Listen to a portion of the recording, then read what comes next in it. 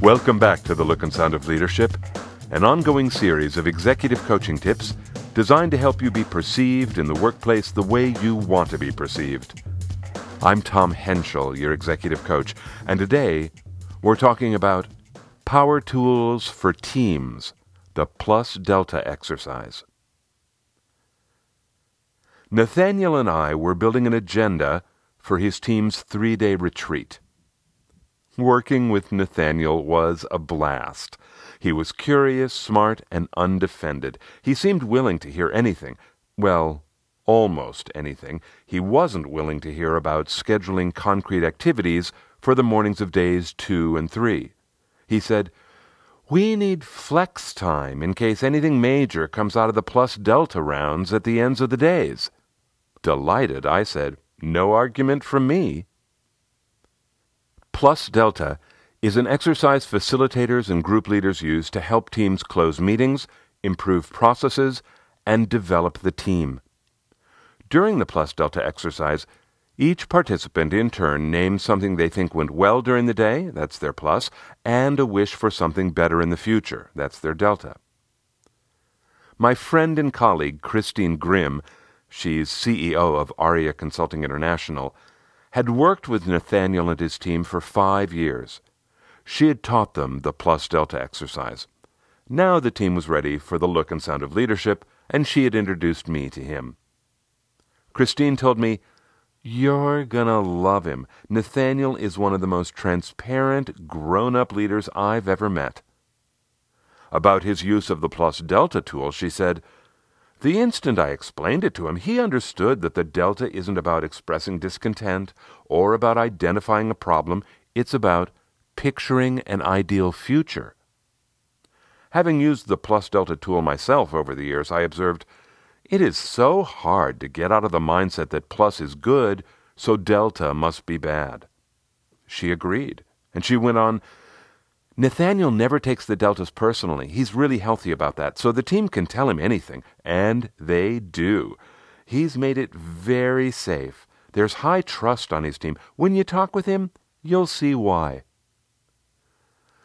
My initial conversations with Nathaniel confirmed what Christine had said. I asked if he thought the plus delta tool had been helpful for the team, and he said, "Absolutely. We were just forming when Christine taught it to us. Using plus delta over and over gave us a new way to think about problems." "New how?" I asked. "We used to focus on a problem and try to fix it or solve it or cut it out. But it's hard to focus on a negative 'don't do this' or 'don't do that', like 'don't think of an elephant standing in a lake.' What do you think of, right?" I laughed, and he went on, "Thinking about something as a forward-focused wish is a great visioning tool, and it's taught us that if we want to achieve the wishes, we have to make plans." I asked, "The team understands the concept of a forward-focused wish?" "Well, you can see for yourself and you tell me," he said. "Actually, that concept was pretty easy for us. What was harder was learning to record and review. Christine told us that would be a challenge, and it was." I said, "You're not the only team that struggles with that." "Well, it's not a struggle anymore," he said. "Every plus and every delta gets recorded every time, and we review the lists at our quarterly meetings. Discovering the themes is fascinating. It's like reading an old diary. At first, the whole process felt tedious, like a big waste of time. But now we look forward to it. At least I do. Well, you can ask the team when you meet them." "I will," I said. The team was 6 men and 2 women plus Nathaniel. I first met them around a fire pit the night before the retreat began. They were socializing prior to dinner. I happened to arrive at the same time as a tall guy who had introduced himself to me as Bruce. As he and I approached the ring of chairs, a woman wearing a dark sweater spotted me and called out, "Hey, Nathaniel, is this your new genius?" There was laughter as people rose to introduce themselves to me. At my side, Bruce said quietly, "We're a bit rowdy when we're together." I laughed, saying, "It's no problem with me." The introductions were full of teasing. This group clearly enjoyed one another. I had a feeling it was going to be a fun night. As I got settled in, they wanted to know what I'd heard about them from Christine. I told them, well, for one thing, I hear you all are champs at Plus Delta. Like a chorus, they called out, without doubt, and damn right, and Christine tell you that, and we are. I answered back, what makes you so hot? A shaggy, red-headed guy named Irwin said, we talk short and sweet. A woman named Katsumi agreed. Right, she said. No big explanations when you're doing Plus Delta, just bullet points. Sitting next to her, Kieran observed, it was hard to learn to talk short. Only 'cause you love to talk, Kieran, retorted Irwin, the redhead. And Bruce shot back to him, hey, you should talk, Irwin. And then to me, Bruce explained, when we started using Plus Delta, we all gave big explanations. Katsumi explained further, we didn't want to hurt anyone's feelings, so we used a lot of words. Now, when someone starts explaining their Plus Deltas, we jump on them. I asked, because... She answered succinctly, more words, water down ideas. Kieran chimed in with a new thought. We used to think we couldn't repeat each other on the Plus or the Delta. Sipping a beer with his feet near the fire, Nathaniel called out, Christine got us wise about that. Bree, the woman who had called me the new genius, said, Christine taught us that repetition is how the themes emerge. It's really powerful when we hear that we all want to change the same thing, like doing homework before the meetings. Or, said Bruce, follow up after. I said, it sounds to me like you're giving each other feedback. Is that how you think of the deltas, as feedback? I looked over at Nathaniel with my eyebrows raised as if to say, let's see what they say. He raised his back as if to answer, you'll see. Again they chorused, no, it's not feedback, and a delta is a wish, and it's picturing the future. Bree carried on, saying, everyone used to hate my slides. The group gave a loud cheer of agreement, and she laughed and said, but no one said to me, oh, Bree, your slides stink. What I kept hearing were deltas like, I wish all our slides were readable, and I wish we had decks with no spreadsheets. Irwin raised his wine glass and said, and I heard people say, I wish the team was punctual. The team cheered again, and Bruce said, we learned to hear each other's wishes and not take them personally. I looked at Nathaniel and gave a tiny shrug as if to say, yep, they know this lesson.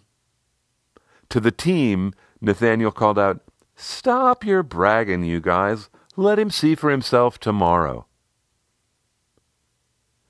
Day 1 of the retreat went well. About 45 minutes before the end time, Nathaniel shifted the team into closure mode. Action items were identified and responsibilities were agreed to. Then, as people closed their laptops and crumpled notes, someone called out, okay, Plus Delta, who's recording? Me, answered someone, reopening his computer. I'll go first. For his Plus, he made an observation about something he had enjoyed in the morning. His Delta was, I wish corporate would do away with that one slide about the process cycle. And so it went. Backpacks were zipped and dishes clinked as, one after another, people called out their observations, and their observations were recorded. I was struck by their ability to be light and nimble, yet thoughtful and articulate. They excelled at labeling without explaining. And then suddenly, almost before I knew it, the Plus Delta was over, people were on their feet, heading out the door. In my room, before dinner, I reflected on their mastery of the Plus Delta tool. Considering the behaviors that had made them so proficient, I listed 5. I felt they had become expert because, number 1, they used the tool consistently and rigorously over time. Number 2, they spoke their Plus Deltas as succinct bullet points. Number 3, they recorded every Plus and every Delta, then reviewed the lists regularly. Number 4, They phrased deltas as a wish about an ideal future, not about what had gone wrong in the past. And number 5, they refused to react personally to anything said by others. In an interesting coincidence, within a month, I had the opportunity to introduce the Plus Delta tool to a team who had never used it. During their offsite, they tried it 3 times. Unfortunately, no fire pit for this group, just a high-rise conference room. Unlike Nathaniel's team, these folks were beginners. As with all beginners, their first efforts were slow. Each Plus Delta round took quite a bit of time. One trouble they encountered was the ability to identify what they had liked or what they wished for the future. One person said, "Well, during the morning, I remember noticing something I didn't like." I interrupted and corrected gently, "You mean something you wish was different for the future?" "Yeah, right," he said. "Sorry, I noticed something I wish was different, but I can't remember it now." The group decided they would write down pluses and deltas as they happened. That way, come the end of the meeting, they would already have them. They also found themselves defaulting in both the pluses and the deltas to saying, "I agree with what she said." I suggested that there was power in putting every item into their own words, even if someone else had already said it. Echoing Nathaniel's team, I said, "That is how you'll hear the themes emerge." This team found that idea helpful. One woman, braver than the others, said she thought they were being awfully polite with their deltas. They discussed that and agreed yes, they would like to be as honest as possible. They asked if I had any tools for that. I said, "You're talking about safety. Safety comes as you learn that you won't pay a price for speaking up. Over time, you're going to find out whether people get wounded and carry grudges. In other words, do they take the deltas personally? If they do, it won't feel very safe. Safety happens when all ideas are equally welcome." To which one team member replied, "But all ideas aren't equally good." "That's true," I agreed.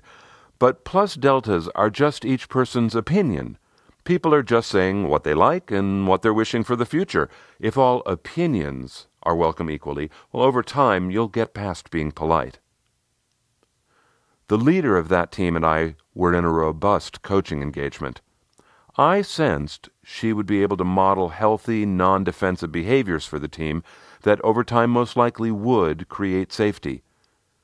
If that team kept practicing the Plus Delta tool, I felt certain they would move themselves towards the look and sound of leadership. The purpose of this episode was to introduce to you a tool that is easy to use, but powerful. The Plus Delta tool is one of those exercises that seems incredibly simple, but can boost your team's effectiveness profoundly. The secrets to being successful with this tool are the 5 bullets I was reflecting on in my hotel room after the first day of the retreat.